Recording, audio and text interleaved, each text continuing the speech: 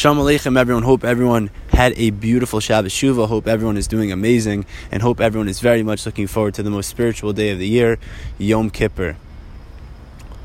So this week I had the schus, Baruch Hashem, to hear from Rav Avram Shor Shlita, and he said over an incredible yesod about Yom Kippur. He said Yom Kippur is all about showing the capabilities of a Yid, his endless capabilities. He's able to do anything. And he bases this off the fact that on Yom Kippur, we emulate Malachim. And we emulate Malachim in this world, in a world of Gashmias. The entire day of Yom Kippur is about Ruchnius. We are able to push everything aside. Food, cars, drinks. We're able to push it all aside and just focus on HaKadosh Baruch Hu, which is something that Malachim can't do, because they don't experience Gashmias. But we're able to push aside and overcome and get to the level of Ruchnius. Something that Malachim can't even do. We get to a level that's higher than Malachim on Yom Kippur. That's the capabilities of a person. That's what Yom Kippur represents.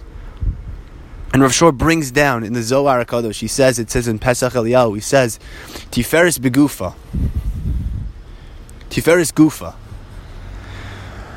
Which seems contradictory. One of the highest levels of the 10 Sfiros in Kabbalah is Tiferes. How can you connect that to a guf, to something that's completely Gashmias? What's going on? What is the Zohar saying? So Rav Avram Shor said something amazing. He says, Dafka HaKadosh Baruch Hu wants us, the people who have a body, to reach the level of Tiferes, to overcome and get to the level of Ruchnius. Push aside the Gashmias for one day and reach the Ribbono Shalom.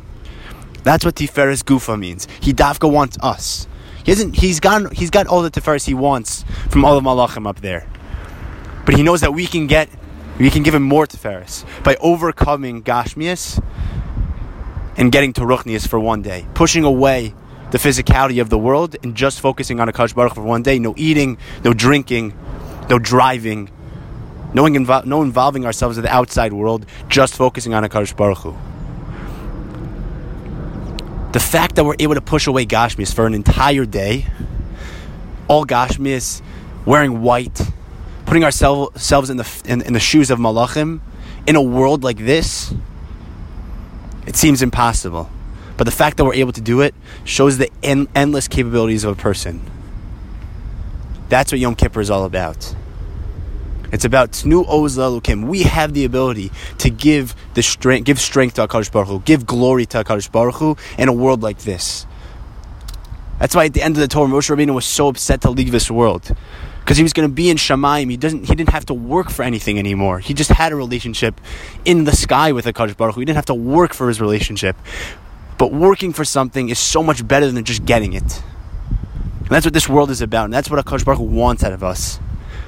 He wants us to overcome and get to that high level of Ruchnius, get to that high level of Tiferes.